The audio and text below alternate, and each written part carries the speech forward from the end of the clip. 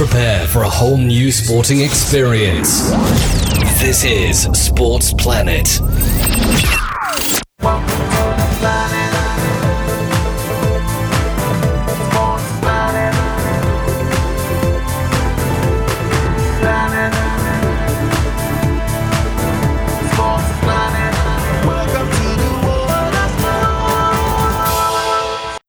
When you think of professional footballers, you think of young men with glamour, wealth, and perhaps more money than sense.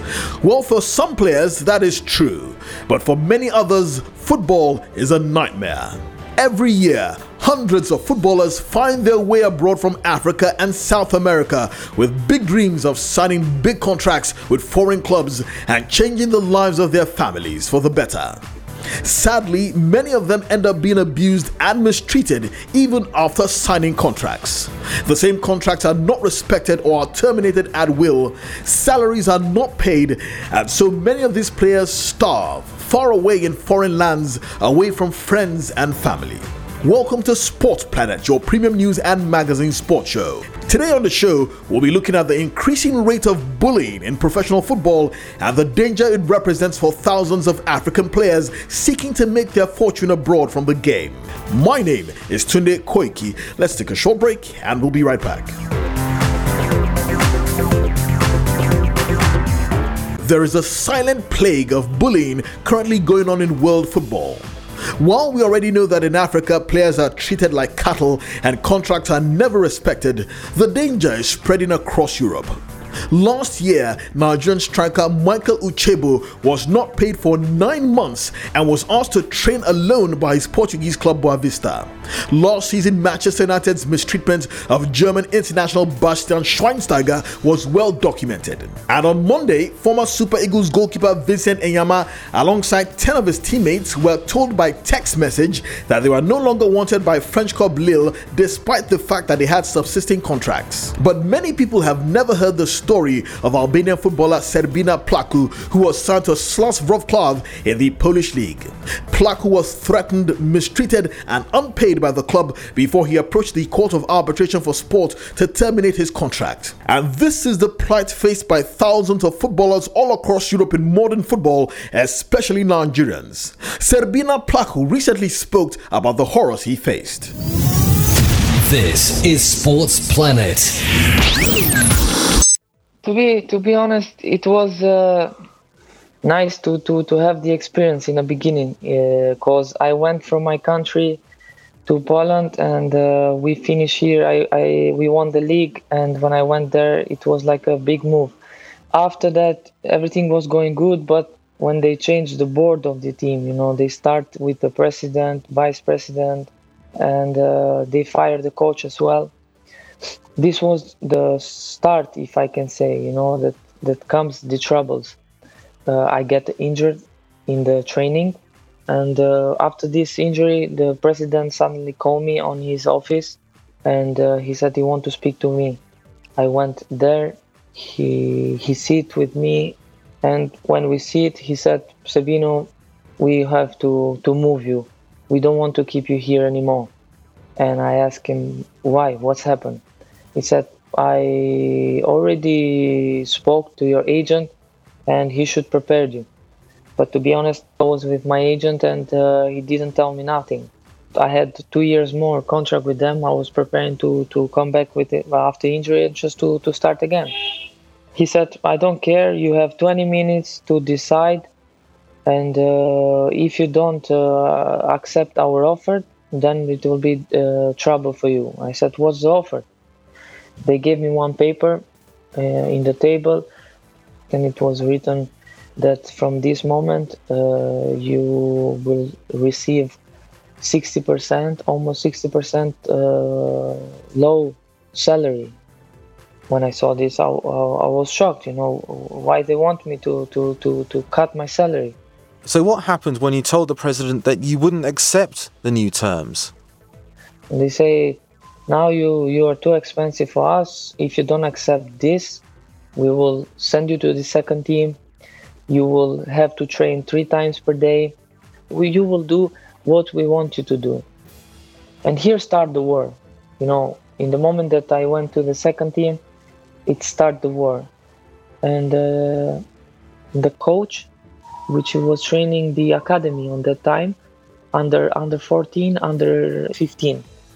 So he want just they want me to get tired on my mind. He was also making some pressure on me, like if you don't speak, if you don't agree what the president will say, then you will train like dog. And this was humiliation, and I really trying to keep calm on myself. I said to them, why you give me such a trainings? Why you giving me 3 trainings per day? Why I'm the only one which I'm training like this? And they didn't answer me. Why did you stay? Why didn't you change your club? I was injured, so nobody could take me injured. When I said to this president, I said, leave me till December, and then in December I will move. Because my wife was also pregnant, and she couldn't travel because she had a high-risk pregnancy. And the doctor said, you cannot travel till November. She will deliver the baby in November, and after that I will free to move. And then I said to him, leave me till December, and in December I have choices. I could move. Well, listening to Serbina's story is Dejan Stefanovic from the World Players Union FIFPro. 4 years ago, you published a document called The Black Book, which highlighted many cases of racism, non-payment of salaries and bullying in other forms at Eastern European clubs. Despite what we've heard from Serbina, is this an isolated case or not? Unfortunately, I hear this case is literally day by day. They come from different regions. I mainly focus on, as a member of the board, on Eastern Europe, Central Europe, and mainly on UEFA territory. And we have these stories from Serbia, Russia, Georgia, Bosnia, Romania, even Portugal. I can highlight the case of Heinz Müller in Germany against FC Mainz, where he was also removed from the first team. Shows that this is widespread. I myself was, when I was playing in Portugal, subjected to the same treatment that Serbina was at. But this kind of behavior in most workplaces is considered criminal offense, except in football. Serbina, why do you think that this happened to you? I think this president, he took it like personal with me. Sometimes I was thinking that he was going so far that maybe he was racist, against me. I feel sorry to say this, but really I felt like this. I was like a black sheep on the club. Nobody could come to me because they were afraid about president and people around. They were just trying to move from me because they were afraid. So the other players couldn't be seen to associate with you. They were seeing me how I was living, and they just were giving me some advices, but nobody could help me. I was just simply alone, and because of this, they were trying to push me more and more. Sometimes I was scoring goals, and one game I remember I scored 2 goals in the first half, and in 55 minutes they put me out. And when I went out, I was nervous, and I said to the coach, "Why you put me out? I scored 2 goals." And he said, "Serbina, if you score more goals, then it's troubles, Do you have a message for other footballers who are going through what you went through?